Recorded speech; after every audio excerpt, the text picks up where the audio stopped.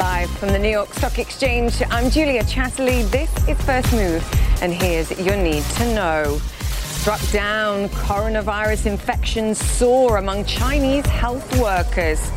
Lasting effects, the Center for Disease Control warning the virus could be here beyond 2020. And love lost, the U.S. Attorney General attacking President Trump's tweets. It's Friday. It's also Valentine's Day. Let's make a move.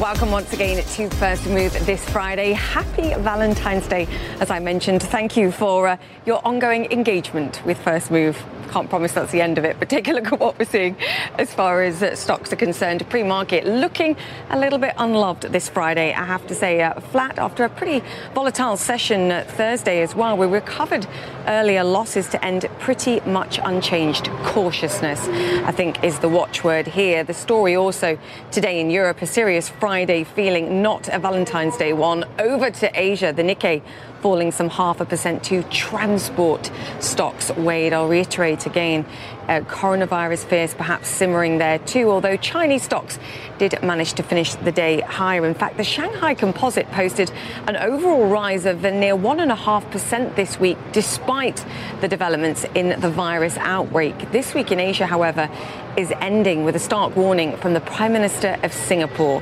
He says the impact of the coronavirus has already exceeded that of SARS back in 2003. He says recession is a very real possibility. Quote, this, of course, a small, open, export-driven economy. Trade is key. Not the only country, though, worried. Downbeat numbers from exporting giant Germany, too. The economy flatlining in the fourth quarter, that well before the coronavirus outbreak became a global concern. The Eurozone, in fact, overall growing at its slowest rate since 2013. Let's bring it back to the United States now. Robust consumer spending continuing to support the economy. New numbers today showing retail sales rising an expected 0.3% last month. Sales, though, rising over 4.5% year over year. The mighty U.S. consumer. All right, let's get to the drivers now. I want to bring you the latest on the coronavirus outbreak. The coronavirus striking medical workers over in China. Beijing saying more than 1,700 healthcare workers have been infected by the disease. 6 have died. This as the country reports more than 120 new deaths today, bringing the total number now to nearly 1,400. In the meantime, Japan reporting 7 new cases, sending the total there to 257. The majority of cases in Japan are from the Diamond Princess cruise ship. The Japanese government has allowed some of the most vulnerable passengers now to leave the ship and complete their isolation on land. David Culver once again joins us from Beijing with the latest. Just to give us a sense, David, 90% of those infected medical workers are in the Hubei province, of course, tackling at the heart of the disease here, but really critical understanding here of the impact of being on the front lines of tackling this virus. No question, Julia. And you might recall we have been in touch with a lot of those doctors and nurses throughout this crisis. For the past few weeks, they've been sharing with us, initially keeping it rather private because they didn't want to get in trouble. But it's gotten to the point where they were then willing to vocalize it more publicly, that they didn't have enough supplies and they felt like they were being sent into battle, as one nurse put it, without the armor, essentially the protective gear that they have come to rely on now to treat folks with this virus. I mean, you're talking about the hazmat suits, the protective suits, as well as the face masks and the goggles. Now, while that gear may be getting to them at this point, because the central government has stepped up mobilization efforts and deployment of that supplies, for some it's coming too late, and the numbers are proof of that. As you mentioned, 1,716 medical workers infected with this virus, the vast majority in the epicenter of all of this, Hubei province, and even within the city of Wuhan in particular. And then you had 6 of those who lost their lives, one of whom we spoke with, Dr. Li Wenliang. He passed away just last week, but a week before he passed away, we were in touch with him, and he could barely talk on the phone, but described his efforts early on to try to sound the alarm about this virus. He was one of those early whistleblowers who ultimately succumbed to the illness. But there is some good news that we are seeing, and that's something that the Chinese state media certainly has wanted to put out as well. And that has to do with the recovery rate. In fact, CNN for the first time today was able to see from a family who, mom and dad and a 1-year-old who came in front of the hospital to share their story of really survival, of coming through this. And that is the reality for the vast majority of folks who get this virus. But they described to us how they got it. It was essentially contracted from a family member who was in from out of town, from the Hubei province. And the 1-year-old, of course, you see that, how young he was being impacted by all of this. I mean, it's emotional to see, but at the same time, it's a relief to know that families are pulling through this. We did hear from the doctor, and it's interesting to hear what that infectious disease doctor had to say. So take a listen. We are seeing fewer and fewer patients. Today, 8 people have been discharged from my hospital unit after undergoing treatments. There are now only 21 patients left in my unit. So, Julia, that's coming from one of the doctors here in Beijing, trying to give an idea that outside of Hubei and even outside of Wuhan, where things are increasingly, we're hearing, getting desperate at times, it seems like they are trying to find some sort of ground in stopping this spread outside of that region. Yeah, and we'll talk a little bit more about that later on in the show as well. David, great to have you with us, and to all these people that are working in these conditions, in particular, heroes, every single one of them. David, thank you for that. All right, let's continue talking about this, because America's top public health institute is saying the virus might be around beyond 2020. The CDC, the Center for Disease Control, says it's in aggressive containment mode. Dr. Sanjay Gupta has been granted access to the CDC, and he joins us now. Dr. Gupta, great to have you with us. Sanjay, can you give us context here? What does this mean? What is the CDC telling us here, and their sense of the containment efforts in China and the risk of community spread beyond? Can you give us some context here? Yes. First of all, some of the strategies that have gone into place, Julia, are strategies that haven't been used in this country in 50 years. So that gives you some idea of the seriousness with which they're taking this. At the same time, to your point, to your question, they're talking about this idea that despite the best containment strategies, we're talking about a little tiny microscopic virus. It doesn't respect borders. So even the best strategies, the best you can hope for is to slow this down, not to prevent it from getting into various places. So it's all about buying time. That's what Dr. Redfield and I talked about at the Emergency Operations Center. Take a listen.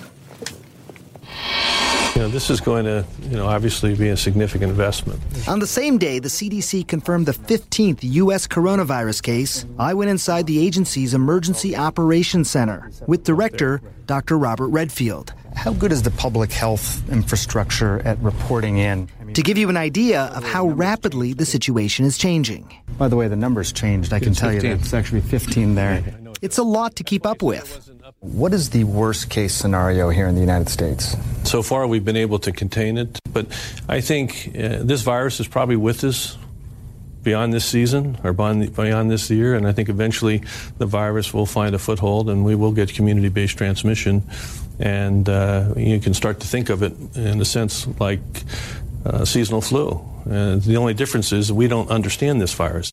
Which is exactly why the CDC wants to be on the ground in China. It's probably Redfield's biggest frustration.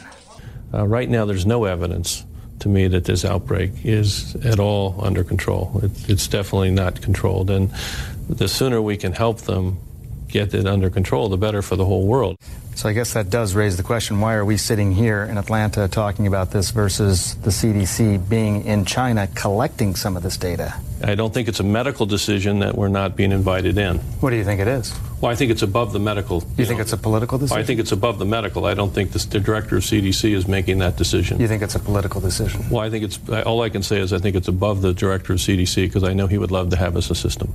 China has accepted help from the World Health Organization. The CDC is waiting to hear whether it's going to be a part of that team.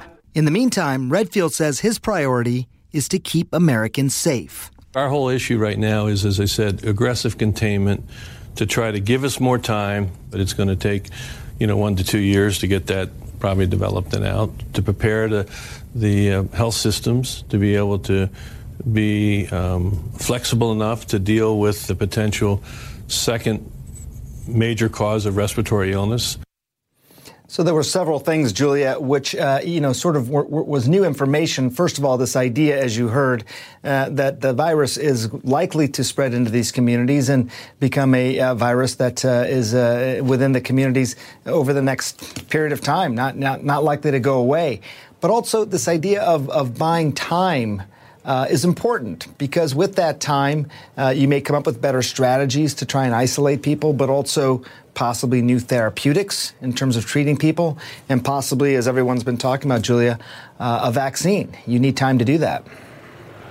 There's two things that come to mind here. One, the risk of greater spreading, to your point about this just being a window to try and prepare and get ready for that. Sure. It's one thing if it spreads to a developed country like the United States. Perhaps far worse if it spreads to a country that doesn't have the medical facilities, doesn't have the support, the infrastructure perhaps to tackle people. And then the other question for me would be, again, can we compare and contrast symptoms? Because the fatality rate here is far lower than SARS. And I think that context here still is needed, perhaps not to frighten people.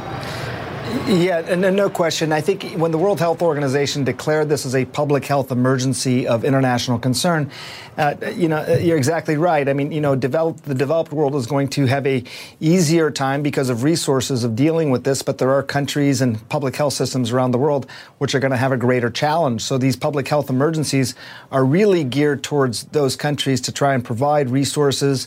And obviously, if you do buy time, then possibly getting some of the therapeutics, some of the treatments, and again, hopefully a vaccine if it's developed into places that could really use it.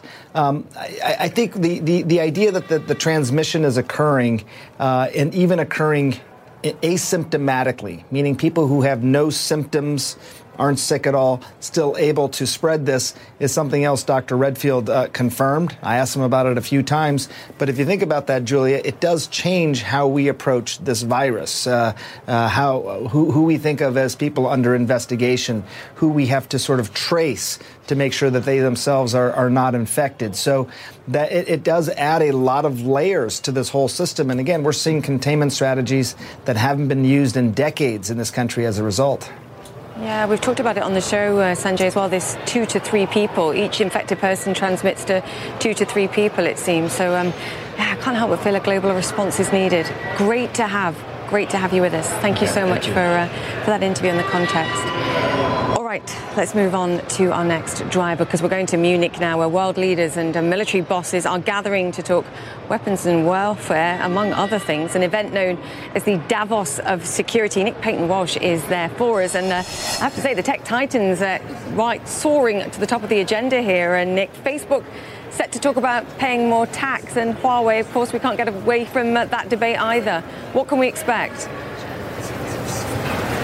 Well, we've already certainly heard from US officials here, an event on the sidelines, them bolstering a case that they began to extensively make last night by increasing the number of indictments currently levelled against the tech giant Huawei, in which they were accused essentially of racketeering in order to steal intellectual property. Indictments that also accused Huawei of assisting in Iran and North Korea's repression of its own people. I mean, pretty much everything apart from the kitchen sink to some degree thrown at Huawei, who say that this was essentially a bid to try and irrevocably tarnish their image. They've always denied the central US charge that they're sort of some kind of backdoor into the 5G technological systems that they would be part of for the Chinese government. But these US officials from the Department of Justice and State clear on the sidelines here that they consider Huawei and the Chinese Communist Party to some degree inseparable. In fact, they said that it's up to Huawei, who've asked, where's your evidence, United States? It's up to Huawei to prove their innocence and also separate itself essentially entirely from the Chinese government. So very much the US coming here after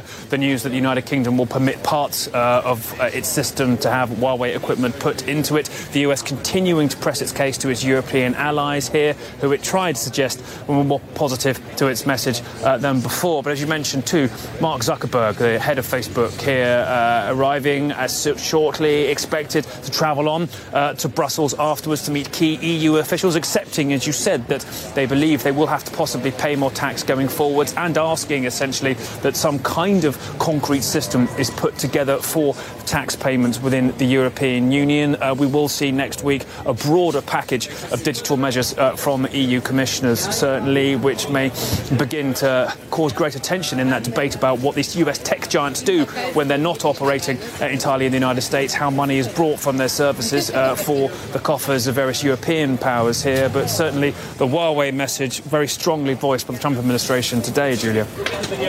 Yeah, absolutely. We will watch for both of those and further details. Now, Nick, also a hot topic there, of course, Afghanistan, and I believe you've got some news on an announcement soon to be made. Or not, at this case, actually, yes, Julia. I'm hearing from a source close to the talks that we are here potentially expecting an announcement about Afghanistan. Key US officials here, Secretary of State, Secretary of Defense, head of the US military there, and the Afghan president too. I'm hearing from a source close to talks that they're not anticipating an announcement today or tomorrow, which of course brings to mind whether or not the Afghan president may depart before that is made. Unclear. This could be last-minute haggling. There are a lot of discussions about details still happening, I understand, obviously, inside the room. A lot of things that the Afghan government wants to see as part of this reduction in violence, like possibly the freer passage of its military around during any sort of Taliban or other parts of Afghanistan. But possibly bad news here for those American officials who are hoping the choreography of telegraphing this announcement might herald some kind of broader statement or timetable as to when the 7 to 10 days reduction in violence timetable begins to kick off. As I say, we don't sound at this point like we're going to see it today or tomorrow. Back to you. Yeah, managed expectations. Nick Payton-Walsh, thank you so much for that. All right, let's bring you up to speed now on some of the other stories that we're following around the world. In Washington, U.S. Attorney General William Barr issuing a rare public rebuke of President Trump. To have public statements and tweets made about the department, about our people in the department, our men and women here, about cases pending in the department, and about judges before whom we have cases, make it impossible for me to do my job. Shimon Prokopez joins us now from Washington with all the details, seemingly asserting his relative independence here, I guess, but the timing does feel key in light of the challenges that we've seen here with the Justice Department and Roger Stone. I think you need to give us context here, Shimon, and then we can talk about why. Well, yeah, look, it seems that he's going against the president, and this is some kind of rebuke against the president. But that's not really entirely clear, and there are a lot of people who are highly skeptical of whether or not what he's doing here is really against the president. There's concern here within the Department of Justice that he is very much aligned with the president. In fact, so much concern that the integrity within the Justice Department, the AUSAs, the U.S. attorneys that work, what they're referred to as line assistants, are these lawyers who are prosecutors, and they work every day to investigate cases, to prosecute cases. And there's a lot of concern that the integrity of the Justice Department, because of some of the actions by the Attorney General, by Bill Barr, recent actions have hurt the justice system, have hurt the work that the Justice Department conducts. And so in some ways, people feel that the reason why he did this, why he chose to come out and say this, was to try and reinforce that he supports the work that the Department of Justice and the prosecutors there are doing on a daily basis. Because right now, there's a lot of concern, as I said, inside the Department of Justice that the Attorney General doesn't have their back. And so he had to do what he did. But the question is, was he really serious about this? Or was he just sort of coming out to say this for the public so that we all believe, and the prosecutors who work at the Department of Justice believe, that he has their back? But that's not entirely clear. There are a lot of people who are skeptical of what the Attorney General said. Yeah, for whose ears was this interview done? It's a great point. Shimon Prokopez there. And the president, I will just mention, tweeting this morning, quoting Attorney General William Barr, "The president has never asked me to do anything in a criminal case. This doesn't mean that I do not have, as president, the legal right to do so. I do, but I've so far chosen not to." All right, we're going to take a break. You are watching First Move. Still ahead, could this be a crucial new way of helping to contain the coronavirus? I speak to a boss at a Chinese tech company that thinks drones could be the way forward. Also, the one investment you can never truly put a price on, education. We hear from the company that wants to put a world of knowledge into the palm of your hand. Stay with us.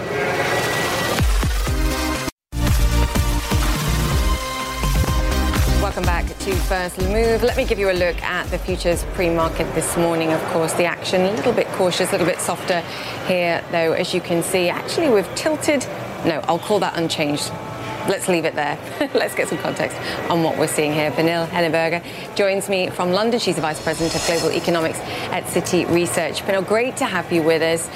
You guys have produced a report looking at the impact of coronavirus, the global impact potentially. I know it's a tough gauge, but what are you saying at this stage to clients when they ask you what you think the impact will be? So the first thing to consider is obviously what the impact on the Chinese economy will be. And here, the first thing we look at is the measures taken by the Chinese authorities to contain the spread of the virus. These measures have been aggressive, and they suggest there will be a hard hit to the Chinese economy in the first quarter. So specifically, the forecast that our Chinese economists have for the economy is that growth will be only 3.6% in the first quarter of this year. So a dramatic decline in China, which is going to spill over to the rest of the world. China's share in the global economy has increased, and one of the years we look at from before is 2003, when we had the SARS outbreak. China is much more important for the world now, so it will also be more important what is happening in China these days.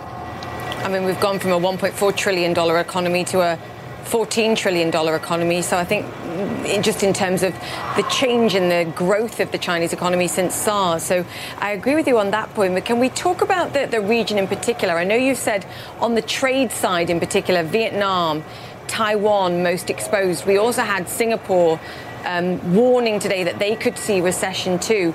Just talk about the spillover effects for me in the region. Yeah, so what we look at is, first of all, how it's going to impact the manufacturing and the supply chains. And here we will see somewhat more of an immediate impact, both in China but also in the rest of the world. We also expect that there will be a recovery within manufacturing. Some of the countries will be affected with a lag, so it may not be as fast for other countries than in China, but generally manufacturing should recover.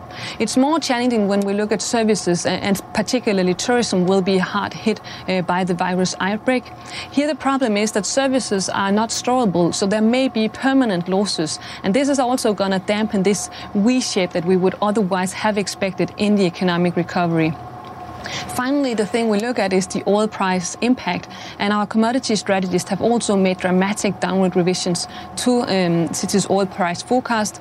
So what we have there is, in some countries, it's kind of counterbalanced the negative shock from the Chinese economy, because consumption will be supported by a lower oil price. You know, I think for most investors here, they're looking at the situation and saying, if you look at what the bond market's pricing, what the commodity market's pricing, the stock markets don't seem to be getting it. Stock market investors don't seem to be getting it. What's your response to that? What's Citi's view? So we did see some market turbulence with the outbreak of the virus, and it got market attention a few weeks ago. In equity markets, our U.S. strategist has a panic euphoria model, and it suggested that U.S. stocks were vulnerable already going into this. When that is said, our more long-term perspective from Citi's equity strategist is that any dip is one that you should buy into. And when we look at the bond market, as you say, we have seen some reaction. You would have expected that Europe would be most exposed because it has stronger linkage with China in terms of economic growth, but U.S. has also reacted, and that could reflect that the Fed will have more scope to ease if this spreads and become a more global issue, whereas the ECB has reached the effective lower bound. Yeah, I mean, there is already speculation that the European Central Bank could end up adding greater QE here to try and support the economy. Do you think we see recession in Germany? They've been flirting with it for a while. So we have a German number out this morning, and what we continue to see is that Germany has manufacturing that is struggling and has been in recession for a long time, but the services sector is still holding up and consumption is still growing. That is kind of the picture on the global economy more broadly, and the persistent strength of the service sector is important for growth to continue at the rates that we are expecting, but it seems to be holding up. Yeah, and your point, though, the sort of V-shaped recovery that you're predicting is well important, I think, as well, if investors are looking ahead. Pernille, great to have you with us. Thank you so much for that. Pernille Henneberg from Citi Research. All right, we're counting down to the market open, relatively unchanged at this point in the day. Plenty more to come, though, on the show. Stay with us. The opening bell is next. Back to first move from the New York Stock Exchange. The opening bell rang a few moments ago, and as expected, a pretty cautious flat start for US stocks, but the S&P and the Nasdaq are seeing modest gains for all the choppiness in the United States this week. Stocks have remained, just around 2% away for the Dow for that 30,000 milestone. We'll continue to watch that. We've got pretty solid readings on US retail sales today too. As I mentioned earlier, sales rising an expected 0.3% last month. The US consumer remains a key bright spot for the US economy. What about the commodity market, though? Oil wrapping up a volatile week, making gains in the session, as you can see, both Brent and WTI crude up over 1% in the session. Oil currently on track for its first weekly gain, in fact, since early January. That despite the continued coronavirus growth fears. OPEC and the International Energy Agency all cutting their 2020 demand forecast this week. A bounce from a low base, I believe, but also hopes that OPEC might consider bringing forward their plans to do something here too. All right, throughout this week on First Move, we've been looking at how the coronavirus is choking international supply lines. It's affecting importers of Chinese goods everywhere. Claire Sebastian is visiting a company in New Jersey which relies on China to turn a profit. Claire, not to take it away from the tragedy that's going on here, but just talk about what the company's saying and what kind of impact they've already seen. Yeah, Julia, it's been pretty stark. This is a company called Moncherie Bridal, which imports 90% of these many dresses that you see around me from China. We're in their warehouse right now. There are about 35,000 dresses, they say, in this warehouse. That's wedding dresses, prom dresses, things like that.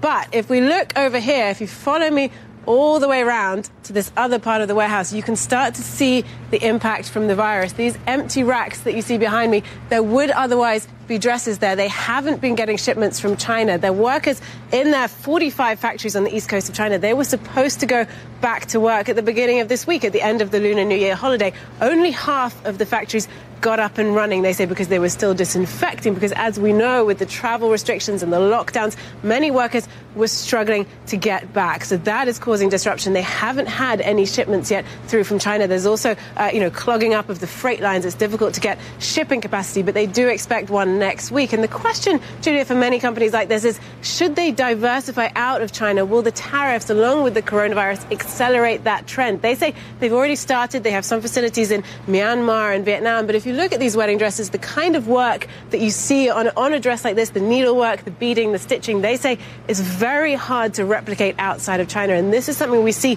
across the apparel industry, Julia. 42% of the clothes that are imported into the US come from China. So it is a big part of the supply chain here. And this disruption is something that we're seeing throughout this industry.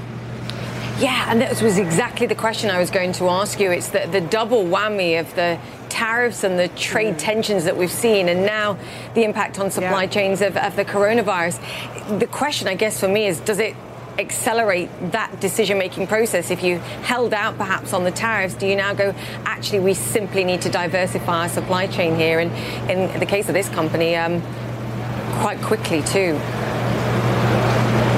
Well, the problem is, what they're telling us is that there's no way to do this quickly. Right. You're talking about not only building a factory, you're talking about training up the staff. And it's that training that is really the bottleneck here. It takes a long time for people to learn how to do this. The CEO of this company was telling me that some of their workers in China can make dresses like this now without even using a pattern. They're so experienced in this regard. And that's one of the problems that we're seeing, Julia, as well with the coronavirus, is that some of the key employees at some of these factories aren't making it back. The lead cutters, for example. And that's paralyzing the operation. Not to mention, of course, that the factory isn't the only part of the supply chain in China. There are fabric mills, there are, other sort of fabric factories that they get their materials from. And even if you do diversify out of China, you may still be relying on China to get those materials. Yeah, and there's still a huge delay, months and months and months. Claire Sebastian, great context. Thank you so much for joining us on that story. Now, there's a high-tech weapon in the battle against coronavirus. DJI, the world's largest maker of consumer drones, is deploying its fleet of drones to spray disinfectant in potentially affected areas. For more, we're joined by Brendan Schulman. He's Vice President of Policy and Legal Affairs at DJI. Great to have you with us. Specifically, tell me what you're doing and how you're using drones, because I believe you're operating now in 1,000 counties in China. Yeah, that's right. Actually, drones can do a lot of amazing things. And what we found lately is that we can use them to disperse disinfectant to help combat disease. And really, that's a matter of taking drones that were built for agricultural purposes, in other words, like pesticide and fertilizer, and converting them to use disinfectant. We're doing that. We have a commitment of $1.5 million, and this is now being done in conjunction with agricultural researchers across 1,000 counties in China. Yes. At the moment, we've got up to 250 square miles of land that's been done this way. It's 50 times faster than doing it by hand. Wow. I guess there's also the distance benefits to some degree as well. You don't have people inhaling the chemicals, perhaps? Exactly right. The people who are dispersing the disinfectant can now be very far away from the chemicals themselves. So it's also safer for the workers. Wow. Okay. And 50 times faster, which makes perfect sense. What about what they're seeing? Have you captured images as well? I mean, we've seen pictures, and I've seen your pictures in Shenzhen as well, just to go back to the sort of point that we were talking about just there. It's very quiet. People are going out less, they're moving around less. Well, the virus coincided with the Lunar New Year, so what effectively happened is that the vacation that people were taking already was extended an extra week. As of this week, people are back at work, they're working from home, they're following the health protocols that are recommended by the government, and of course we care most about the health of our workers there, and so they're following the protocols that are recommended. That's interesting. Your employees are back at work, or are you still allowing a proportion of them to work from home? That's correct. You are? Yes. Yeah, so it's just going to take time to get back up to speed here. Well, we haven't been substantially affected by this yet. I think it remains to be seen in the long term. How long does this last? What if any disruption is there? But our factories are back at work. We're producing the product, and thankfully our employees are safe and healthy. What about supply chains here? Again, to go back to the conversation we were just having, what does that mean for your company? What's your sense here? Well, we're a global technology company, so just like any other consumer device, we rely on components from the United States and from around the world. And our products, I mean, here is an example of one of our latest drones. So when we talk about drones, we're not talking about military systems. We're talking about a camera that can fly. And so this can take pictures, it can search for missing people. In fact, we've noted over 320 people have been rescued from peril. People who are missing, people who are in avalanches, floods, and fires, just using an aerial camera. And so the components that go into this are very much the same as you might find in your mobile telephone or your iPad or your laptop. Okay, so you're giving me the reasons and the sort of hard sell on why this technology is good, but there is pushback. A couple of things that I want to talk to you about. The first one being this idea of a sort of blanket system for a database that knows exactly who's operating a drone where. What's that going to mean in practice? And I guess in terms of innovation too, does that mean that consumers will be like, wow, I'm not sure I want one after all? Well, that's a great question. So one of the top policy priorities for the U.S. government and really around the world is what we call remote identification. That's basically like a license plate for drones, so that when the drones are flying, security officials, law enforcement, and even the public can have some assurance about who's flying the drone and are they authorized to be here. That's a great idea. We support it. In fact, we have built it into our products for the past 2.5 years. However, there's now a proposal from the FAA, the Federal Aviation Administration, on how to do that. And that proposal envisions connecting all the drones to a database system, as you suggested. Even a drone like this? This is slightly below the proposed weight limit, but something that's just a little bit heavier than this would have to connect. And the FAA anticipates monthly subscription fees just to use something a little bit bigger than this to fly in your backyard, take pictures of your vacation, or do something more productive like tower inspection or agriculture. So we support remote ID, but we're worried about the costs and burdens of doing it. From our perspective, all you need is a radio broadcast out to provide that ID information. But the the drone that caused the chaos in the UK airports, that would be covered, and you're in agreement with that kind of drone in some way being tracked. We agree that all drones should be tracked if they could cause a problem. It's not clear what happened in Gatwick. A lot of uncertainty about that, whether there even was a drone. However, that scenario is something we need to guard against. And the way to do that is to have remote ID on all the drones out there that could cause a problem like that. And that way, the good ones, the legitimate ones, are identified to the authorities, and those that aren't stand out and action can be taken. Very quickly, Chinese technology being used in federal operations, the restrictions that we're seeing, there's a real nervousness. Where do you stand on this? It largely stems from political considerations. As you know, our products they're cameras that fly. They only take pictures of what you want to take pictures of. But is the data safe? The data is safe. None of that data comes automatically back to our offices or to our facilities. We have data security features built in, things called local data mode. Our government products developed for government agencies have been validated and tested by the Department of Homeland Security, CISA's contractors and laboratories, as well as the Department of the Interior. So we've taken affirmative, proactive measures in the absence of any standards that would tell us what to do to guard data, and we're confident that anyone using our product should be secure. We'll get you back and we'll discuss this further. Thank you so much, Brendan Schulman there. All right, time now for a look at our global movers. Shares of Nissan tumbling to a 10.5-year low in Tokyo, trading today. The Japanese auto giant issuing a shock profit warning earlier this week and saw Q3 profits falling some 83%. Investors now fearing the company will have to slash its dividend too. Tesla also a mover in the session today. The company pricing its secondary stock offering at $776 a share, a bit below Thursday's closing price. Where are we? We're down some 0.8%. Shares of Pinterest lower also in the session by some 0.6%. Facebook releasing a competing photo sharing app called Hobby in some of its global markets. A bit of competition there, perhaps. Reports also say Japanese e-commerce giant Rakuten has sold its entire stake in Pinterest. What about Canopy Growth? Wow, soaring up some 21%. The cannabis producer reporting a 62% quarterly sales jump in the third quarter. It posted a 35 cents a share loss, but analysts were expecting a much wider 50 cent a share loss. So analysts liking what they're hearing there. All right, we're going to take a break here on First Move, but coming up, some lessons in growth. We study the learning app that's top of the class in India and now looking to get ahead in the rest of the world. That's after this. Stay with us. Back to First Move. Call it an education revolution, small enough to fit in your pocket and yet big enough to get the attention of investors. Baiju is an education technology firm offering online tutoring. Its learning app has tens of millions of users, and the company is now valued at around $8 billion. It's the brainchild of entrepreneur Baiju Ravindran. He's founded the company to help Indian students excel, and now it's taking off globally. I spoke to him about how he got started in technology and how he hopes to jumpstart the firm's profitability. I come from a small village, so I didn't have access to even a good school. So even the English, the average English which I speak here, is what I've learned by listening to sports commentary on radio. So math and science, I've taught myself, and I used to teach kids in the village. Right. And then by learning and teaching and following that passion of math and learning math and teaching math. So though I talked about the challenges in the system and an opportunity of a large student population, that's not the reason why I started the business. It's a clear case of you pursuing your passion and that intersecting with a clear need in the society. Yeah, you saw the gap. Yeah, and then because it started making an impact, it ended up becoming business. So I always tell that I'm an engineer by chance, teacher by choice, which made me an entrepreneur by chance. Okay, let's talk about the numbers then. 40 million subscribers, but only 3 million subscriptions.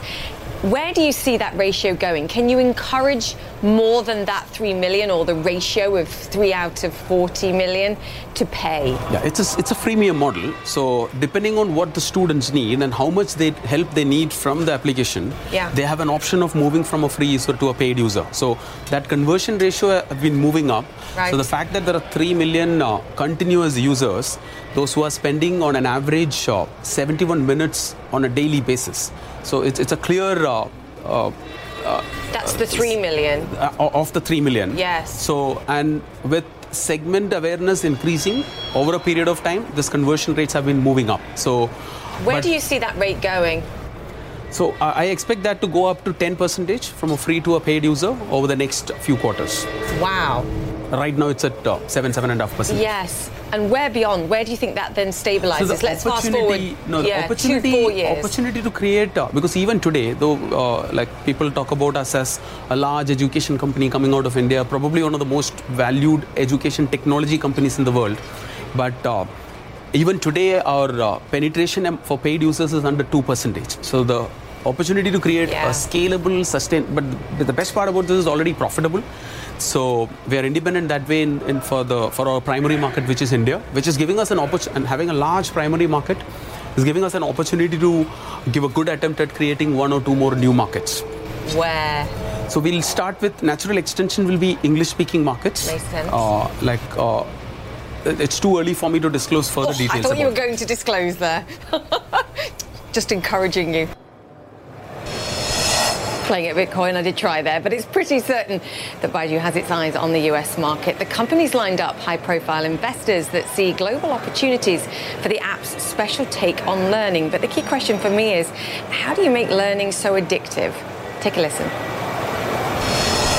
What we have done is that by using a lot of new age formats, which kids like, so let's say movie-like videos, game-like interactions. It's content. Yes. So by investing a lot upfront in terms of making it engaging, but without losing its effectiveness, finding that right balance between engagement and effectiveness and the indication is there because students are spending an hour on the application, and these are not entertainment movies. No. These are math movies, science movies, and that's an indication that they like it, but that's not enough because in education, you need to show the results. So the biggest indicator is 85% of our annual user base, they renewed from last year to this year, is a clear validation that it's helping them because otherwise they wouldn't sign up again. Otherwise they won't sign up again. So that's the best part about the model. So I think other validation perhaps is who's investing in you. I know you've just closed a funding round in recent weeks, but if I look at those that have invested, there's sovereign wealth funds, there's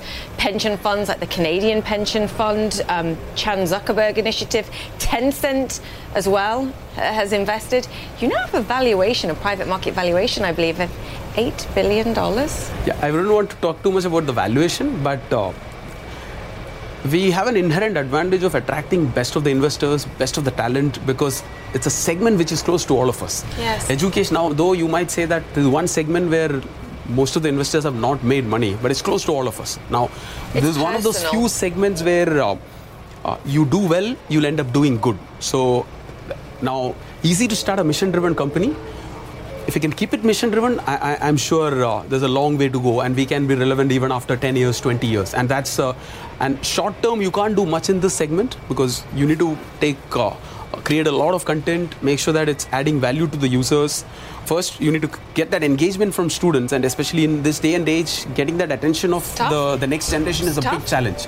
That's what we are slowly but surely solving it, and the idea is to create a large, long-term business which will actually make an impact. Now, you can say that the aspiration is to create a large education company coming out of India, a large tech company coming out of India, but they're all still they can all be the results, but that's not what we are after. We are after to make sure that there are more and more students getting the benefit of this, because that will help the country, that will help the students, that will help their families. So the real fun in this segment is not in creating $1 billion company, but in changing the way millions think and learn. Okay, so it's Valentine's Day coming up after the break. Stocks investors love and those they love to hate. Stay with us. Welcome back to the show and happy Valentine's Day to you all. For now, a quick look at stocks that make investors' hearts beat a little faster. This year's main squeeze in the Dow is Microsoft, up more than 16% in 2020. Elon Musk, still a heartthrob too. Tesla shares are up some 90% year to date, and Netflix, the best performing FANG stock, up 17%. What about the big Dow losers in 2020? The energy stocks, both Exxon and Chevron, breaking the hearts of all investors. Ford record. The worst performing US auto stock down 11%. We'll call it a Romeo in reverse. Ooh. That just about wraps up the show. I'm Julia Chatterley. Happy Valentine's Day to you and to my team as well. Lots of love for those guys. You've been watching First Move. Time to go make yours. And some chocolate for me. I'm Dr. Sanjay Gupta, host of the Chasing Life podcast. In honor of our 10th season, we want to hear from you. Leave us a message at 470-396-0832 and tell us how you chase life. It could be used on an upcoming episode.